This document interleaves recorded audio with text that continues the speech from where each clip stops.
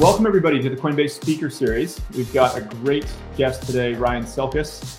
He is one of crypto's most prominent voices going back to the very earliest days of crypto. And today he is the co-founder and CEO of Messari, a crypto research and analytics company. Previously, he was the managing director at CoinDesk, a publication that we all read a lot in the office. And he was also the first employee at a crypto VC firm, Digital Currency Group, DCG, which many of you know. He's been writing about and investing in crypto for nearly a decade. He just published a really impressive annual report that Messari puts out. It's 165 pages. It takes him about 250 hours a year to put it all together. It's an incredible read that covers a wide range of topics happening in crypto, everything from what's coming up in 2022 to the collapse of trust in institutions. And we're going to talk about many of those topics in the report today. So Ryan, thank you so much for being here, first of all. Yeah, thanks for having me. It's good to do this. The first time I remember your name really blew up in the crypto space, got really popular, was the post you put out. You used to be pseudonymous, it sounds like, before it was cool to be pseudonymous. You went under the handle 2BitIdiot, right? And you put out this post about Mt. Gox and the coming collapse, and then that post went viral. And I remember that was the first time you'd really gotten on my radar as well. So anyway, what was going on for you in the early days like that? How did you decide to start posting pseudonymously? So I started my career in VC, decided pretty quickly I wanted to be on the other side of the table, and started a company when I was 25, focused on charitable payments. That required IRS approval for a pretty critical component of the business.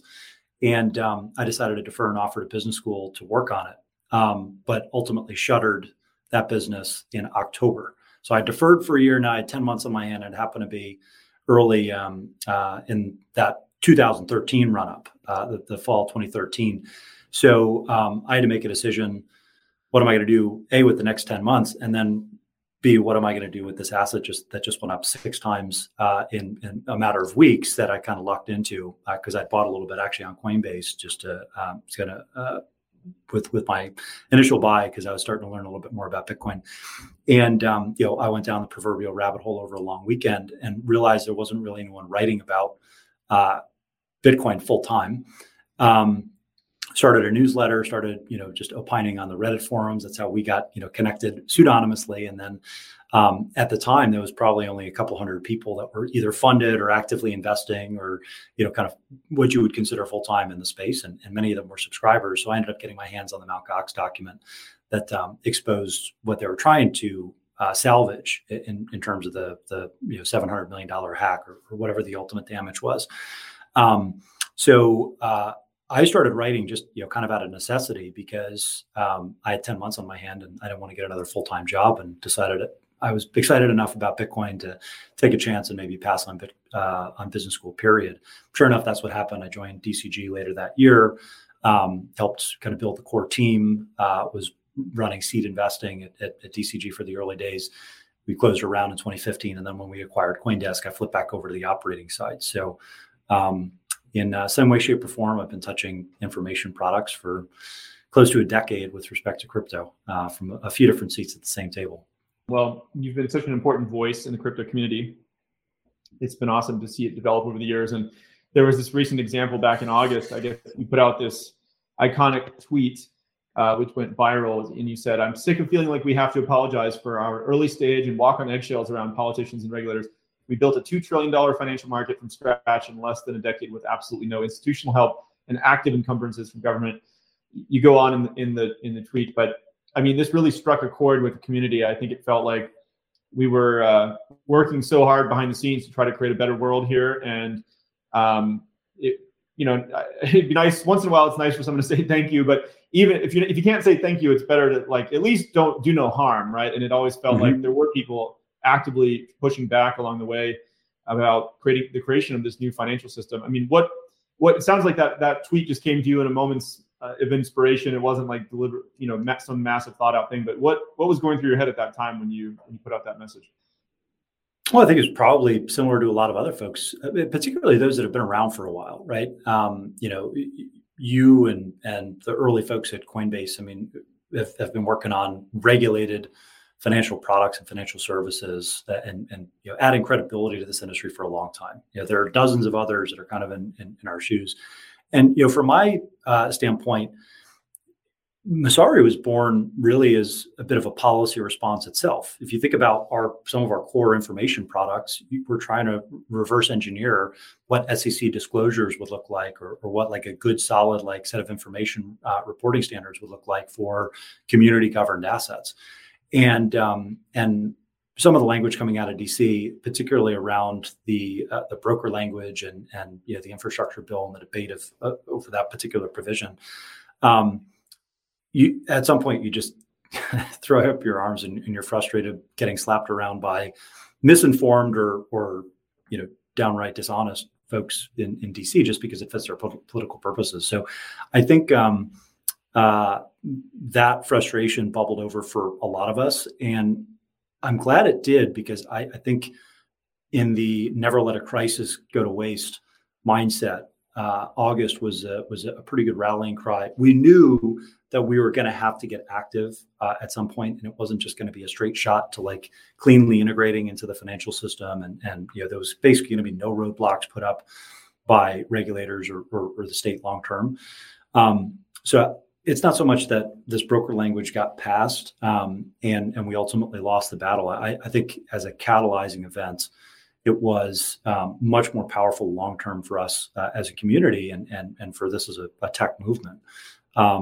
I think the virality of that particular thread wasn't so much a moment of genius, so much as I think the right moment in time that captured where people's heads were collectively. Yeah, I agree. Looking back on this year, 2021, I mean, it did have this big moment where I think the whole crypto industry realized, hey, we need to go engage more thoughtfully. It was we were sort of used to being ignored and just people thought, oh, it's a toy, let's stick to ignore it or whatever. And suddenly it was like, boom, it was the biggest thing on everyone's radar in DC. And so, we all, I think, collectively realized it's now time to go make a really even bigger concerted effort to go be an educational resource and close the gap on some of these massive misunderstandings, which are always shocking when you go over there.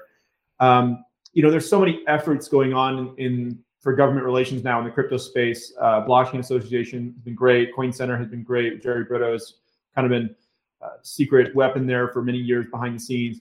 The Crypto Council for Innovation is a new group that we're helping fund with a number of others. What would you say the crypto industry should be doing or needs to be doing? I mean, in this regard, to engage with the government even more. And we'll get to Web3 stuff. I just want to touch a little bit on the macro side. I think everyone's moving as fast as they possibly can in a lot of respects. It is important that there's follow through and that these industry groups come together and people rally around them. And we have a somewhat united message in some of these conversations. And the reason I say that, it's an especially critical couple of quarters. And it's the reason I've been so outspoken on some of these issues, because I do think these next couple of quarters are critical in the sense that we have a bull market in our sales right now. And we've got a lot of enthusiasm. First it was DeFi summer, and then all the layer ones rallied, and then NFTs rallied, and it's just been the rotating hot ball of money trade where a lot of people have done very well. They've gotten excited. There's a lot of applications that people are picking up on, and we're getting close to, if not already crossing the chasm, kind of early on, especially with younger investors.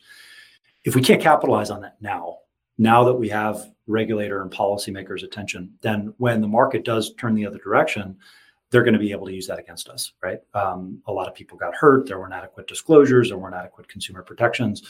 So the time to mobilize, get the funding and get these policy teams in place, both within companies and then at these trade organizations and advocacy groups, I think is now, and we have to capitalize on that. I think what Andreessen has done is amazing.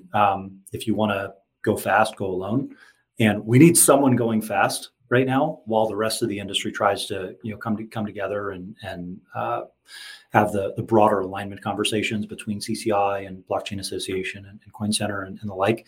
I do think one of the things that is missing, and I've spoken about this more generally, but I do think we're going to need an individual member organization that is much more grassroots in its approach and isn't just an agent of the incumbent crypto institutions, right?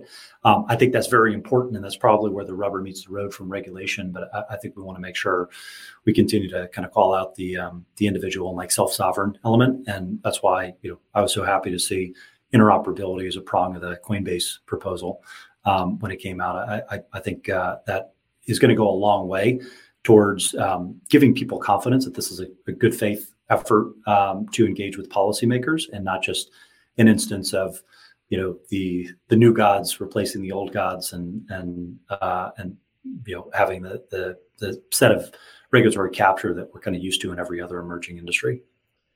Yeah, makes sense. Yeah, I think there's definitely a lot of different voices coming out. Coinbase came out with a proposal, and FTX came out with one, and Andreessen has come out with some. And I think there's a lot of voices, but they're all generally moving in the same direction. And so, I think the more efforts, the better here. Hopefully, I agree with you about the grassroots movement too. I'd love to see an organization like CCI or any of these other ones kind of help organize the crypto community, all the tens of millions of Americans and people outside of the U.S. as well who have crypto and they're voters, right? Because ultimately, the regulators are accountable to the elected politicians. Elected politicians are accountable to the people in democracy. And so, the more product features that we can have, for instance, to help direct individual crypto holders in this district or in this zip code and say, hey, go donate, here's an A or an F grade on the local politicians and get, help them get the movements going.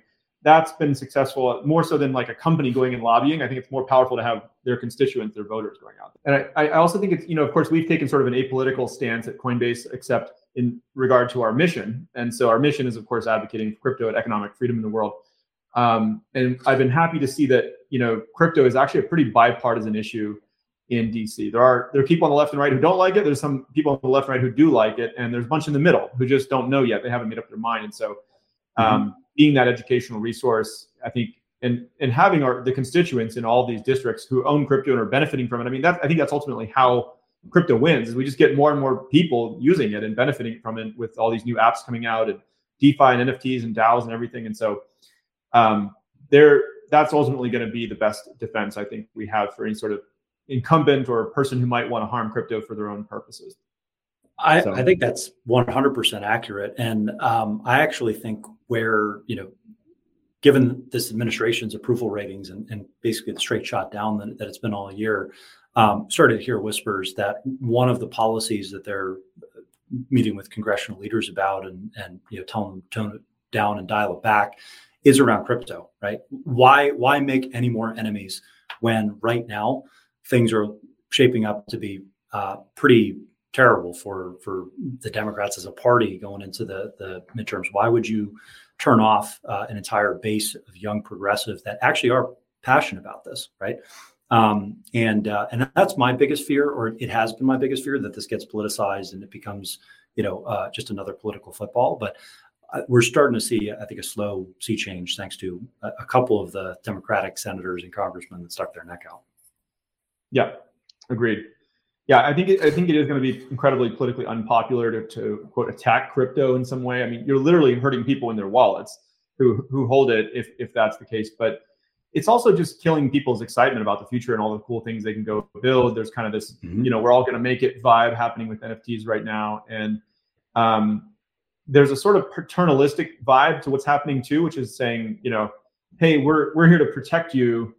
But that means, if you're not an accredited investor, you can't play in this space or something. And I think some of those rules are actually kind of outdated. We need to rethink in America and probably in other countries what it means to be an accredited investor. Like the idea behind it is good. We're trying to protect people and have appropriate disclosures. Like I think everybody can get on the same page about that. Let's go get rid of the scams. Go prosecute the scams. The frauds. But if you're actually just preventing people who aren't already wealthy from getting wealthy, it's paternalistic and it's actually harming equality. It's one of the most anti-equality things out there. So anyway, these are complex issues. I guess let's jump over to Web3. You write a lot in the report about some of your predictions for 2022. Do you want to give a high-level overview, or do you want to jump into the first area here that you mentioned around interoperability? Because I think that's super interesting. Yeah, I mean, well, first I'll talk a little bit about the report itself. You kind of tease it in your intro. It's long, right? but for the fact that there's a lot going on in the industry, right? So there's a reason that this takes the amount of time that it does, and we actually prioritize it. And I do say we because it takes me so long that it kind of distracts my focus from other parts of the Messari business, and the team picks up the slack. But one of the reasons that we put this together, it's not only to have our own kind of mental model for how the industry is evolving and what's coming around the corner. It's to hopefully serve as a starting point for conversations across all of our customers, all of the folks that we do business with, all of our investors, and no one else does it, right? So it's really trying to kind of address what I think is a vacuum of information when it comes to like having a Mary Meeker style, internet report. And I'm not trying to say that I'm at the same level as Mary Meeker, but I do think that's important for an emerging industry that's moving as fast as crypto is, right? So that's kind of the starting point. The other thing is this is broken down into 120 sections. So you can literally go chapter by chapter, section by section, and kind of digest it in bite-sized increments, depending on what you're diving deep on. And I write it for myself to serve as an index, right? As I'm going back to a given topic, what can I cite? What do I know from memory? And how do I update my assumptions over the course of the year? And my hope is that other people can use it in the same way. So first half of the report is basically narratives and kind of key tailwinds, people to watch, which all kind of have different themes associated with them, the regulatory update, Bitcoin and just Bitcoin, and then kind of market infrastructure. That's kind of first half, section one. That can be very useful for institutions or basically like any newcomer to the space. And the second half is where we get into Web3, and that's essentially 4 chapters. NFTs, which are obviously probably the theme of the year, the word of the year from Webster's or one of the dictionaries. DeFi and kind of all the evolution that we've seen this year, even though it's been in a secular bear market relative to the other assets. Then kind of the explosion of other layer ones and this multi-chain future that we're living in. How is that infrastructure ultimately going to be built, and how do these chains communicate with each other? And then finally, how's it all governed, which really comes down to DAOs as an organizing primitive. So I think those 4 Web3 building blocks are each deserving of their own 20-page report, and that's more or less what we covered. But I think you can't really have one without the other, because I think that's going to be the foundation for many years to come. Those 4 elements. That's great.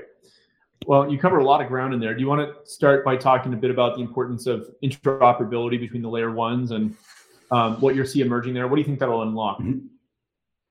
I think that was the biggest update to a lot of people's thesis this year is, are we going to have one winner take all like smart contract platform? And is ETH2 basically going to absorb the addressable universe of blockchain applications? And I think the answer is no. And we've kind of seen that. Now, do we think there's going to be like 30 different competing standards?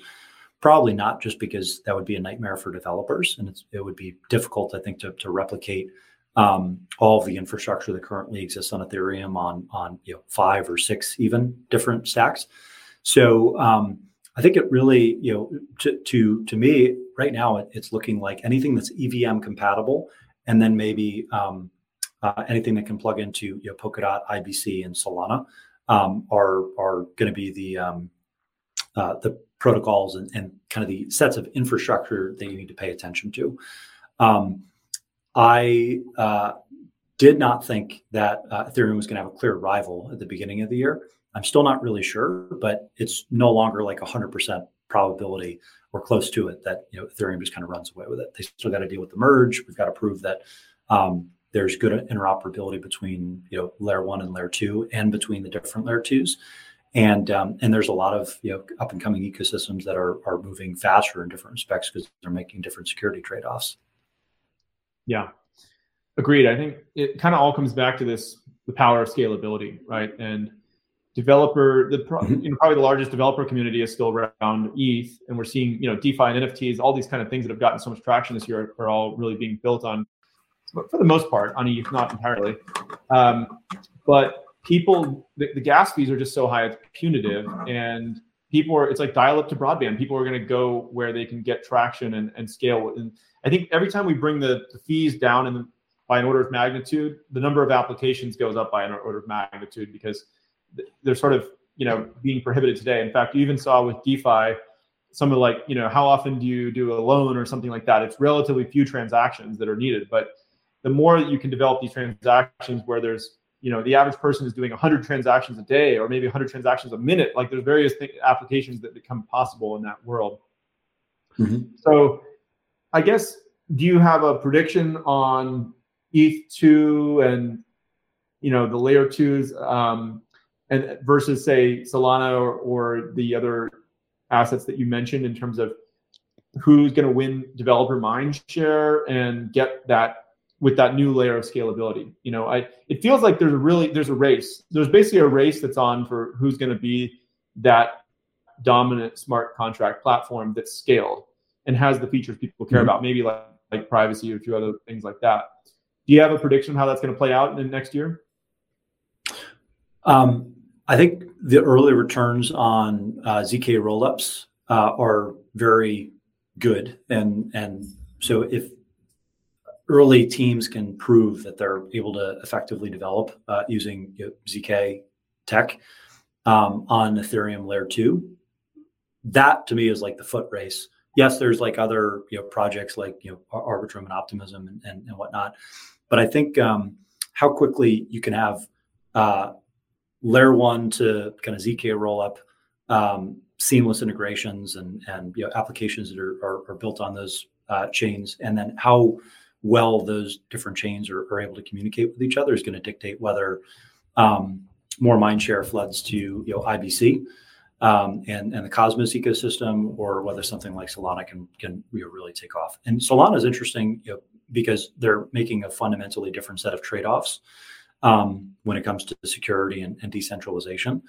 Ethereum obviously has the head start, and then you kind of have Polkadot and Cosmos lingering with their layer 0 type approach, basically agreeing from day one that the most important thing is that different sovereign chains can talk to each other versus trying to create necessarily a master chain to rule them all. I would be surprised if Ethereum loses its head start just because of how much infrastructure has already been developed, and because the scalability solutions are coming to market and they are moving quickly on them. And we know that they work, at least for some applications like DYDX and others that have already moved L2. But I don't think it's a foregone conclusion like I think many people thought at the beginning of the year, myself included. That's again been the biggest surprise for me. All right, I'll ask one other question, and then we'll go to some questions from the audience. Let's talk a bit about DAO infrastructure. It feels, I don't know if you agree. I mean, if NFTs were the word of 2021, I kind of feel like DAOs may be the word of 2022. I'm not sure. And it feels like there needs to be a lot more infrastructure around DAOs. I think we're going to see more DAO M&A. I think we're going to see payroll needs to get done better. Like some of the Constitution DAO showed that some of the fundraising tools could probably be improved in certain ways. People weren't really sure what percentage of the total they were going to own because just more and more money kept coming in. And we're seeing really amazing stuff happening like with City DAO. And there's just so many cool DAOs out there. What do you think the industry needs for DAO infrastructure? And, is there an opportunity for Coinbase to help there and build something? Or, what do you think the industry needs next? Well, first I start with the question for every new crypto-based product, which is, do people want this? Can it work? And then can it scale, right? Those are kind of the three questions that you ask with everything. And if you look historically, typically, if you answer the first two questions in the affirmative, yes, people want this, and yes, it can work, then every time historically within crypto, that scalability challenge and the infrastructure challenge has been met. And you've seen, a slate of very valuable company services and protocols that address that kind of third bucket and that need. This has happened in NFTs, it's happened in DeFi, it's happening in transactions and stable coins. I think the same is going to be true in governance. So what do you actually need to scale? You need 100x improvement in information quality and throughput, and then you ultimately need identity and reputation systems that allow you to delegate authority very quickly, even through a decentralized organization. So I think we've seen this with Friends with Benefits and some of the other DAOs that are starting to adopt this pod-like structure where you have different committees essentially that are delegated certain authority to work on either different components of the treasury spend or the protocol developments. That is going to be standardized over a multi-year period, and there's going to be a slate of companies that deliver tools related to treasury management, workforce management, payroll, and everything that goes along with actually transforming companies into decentralized companies, which is no trivial task if you're trying to interface with the real world. That's where we're excited. That's where we've spent a lot of time, and kind of going back to why write this report, how DeFi gets governed. How these layer one protocols get governed is ultimately going to be dependent on DAO infrastructure. And a lot of DAO infrastructure is going to leverage non-fungible reputation tokens. And I think other packets of information that are not fungible, but rather they're earned and can be kind of transferred from wallet to wallet if you're thinking about like delegated authority within some of these organizations. So to me, I think you're right. I think 2022 is going to be the year of the DAO, and with respect to Coinbase in particular, I don't know. I'm sure that it's such a big theme that you and all the other major exchanges and wallets and custodians and kind of other infrastructure developers are going to be building tools around how these protocols are governed. The design space though is so incredibly massive that it's just a good place to spend the next few years if you're a developer or you're a startup. Yeah, makes sense. I mean, I think Coinbase has 73 million verified users, but only a tiny fraction of those are probably even using DAOs or interfacing with them. And so our whole thesis as a company really is how do we make all these new developments in crypto trusted and easy to use, and then hopefully we can help tens of millions more people come into it. And so I feel like we're behind. There's way more that we could be doing. I wish there was some simple tools already there today that allowed people to just see a list of DAOs and participate, and they could see proposals. They could have delegated voting, like you said, and hey, I trust this person. I'm going to delegate my votes to them or whatever. And so that stuff could all be productized in the wallets, I think, in such a better way. So lots of work to do. There's no shortage of new opportunities sitting in front of us here. All right, you ready to do some questions from the audience? Yes, this is what I'm looking forward to. What do you think is the best way to mobilize crypto holders or hodlers to influence policy in the US and elsewhere? DAOs, PACs, coordinated voting efforts. How do we get that grassroots movement going? This one's a tough one because I think you do need a figurehead and a leader for this, and it is one of those moments in time where everybody is just struggling to keep their head above water and scale their own companies, and the most likely candidates to lead something like this are probably among the group of folks that you already know, which would include me and probably include some other CEOs. And I just don't know how many of us are kind of willing and able even to kind of step up and lead the charge on this as kind of a dedicated effort. So having said all that, I am still kind of personally trying to find a small group or small organization that's going to take the mantle here, and then I'll personally throw my weight behind it and spend a good deal of time and effort and energy there, because I think it's important, and I do think you need someone that's going to be a catalyst and not a spokesman so much, but someone that's going to hopefully capture that audience and get people to fund a winning organization so you can triage resources in the right direction. I think we probably need an advocacy group that has a political action committee and kind of education arm associated with it, so you can play in both electoral politics and actively engage with some of these campaigns. But then also you've got a broader mandate to educate policymakers and create something like a congressional scorecard or other system to start triaging who are our friends, who are our enemies, and then holding them accountable when it comes time to vote every November. Agreed. Yeah.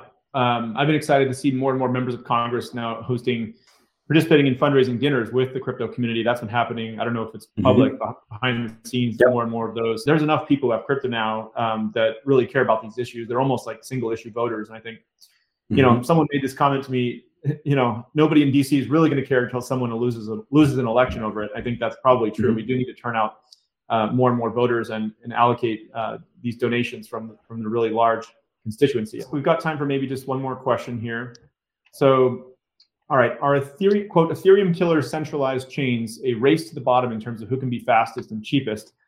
I think the question is kind of asking, like, is it all about scalability and lowering fees, or are there ways that some of these other chains can differentiate? Honestly, I'm not sure. Right? It's all speed, scalability, security, and then kind of censorship resistance, right? And preventing deplatforming. So it is a combination, but I think the real pain point is around speed and costs, which is where, you know, a chain like Solana has been able to really come up the ranks and you know, eat into Ethereum's dominance. And the reason for that, I mean, it's relatively straightforward. I mean, we've been testing our Governor product, and you have to rack up thousands of dollars just during the testing phase for not a lot of transactions. So you kind of extrapolate that to the startup in the garage or that's kind of run out of a dorm room, and it's just not feasible. You have to find another stack to build on top of. And I think that's okay as kind of a temporary bottleneck, but the longer it persists, the more likely it is that we see developers and you know, kind of whole swaths of infrastructure make the trade-off and kind of accept that, you know what, yes, this is a little bit more centralized, but the other chain is unusable, or the other, you know, kind of tech stack is unusable. This happened to a lesser extent with Bitcoin. Bitcoin was never as robust as Ethereum. It was never designed to be a Turing complete computer. But I think, you know, we saw this play out in real time. And I don't know about you, Brian, but for a long time I thought that Ethereum will be the smart contract programming language, but ultimately you'll be able to port Bitcoin to it, and Bitcoin will still be like the settlement currency in the reserve. And that was disproven. And I think the same thing is happening now from layer 1 to layer 1, and you know, will continue to happen over time for the medium term, at least. Yep. Well, I think you're right. The race is on, and 2022 will be an interesting year to see who can achieve scalability and that developer mindshare to build the next generation of apps. And that's going to bring in the next billion people into crypto. So it'll be very exciting to see. Well, Ryan, we're out of time. I want to thank you so much for coming and spending the time with us. Thank you for being a champion for the industry and providing so much great research and insights into what people can see coming up in 2022 in crypto. Today's conversation is for informational purposes only and does not constitute legal or investment advice. Actual results may vary materially from any forward-looking statements made and are subject to risks and uncertainties.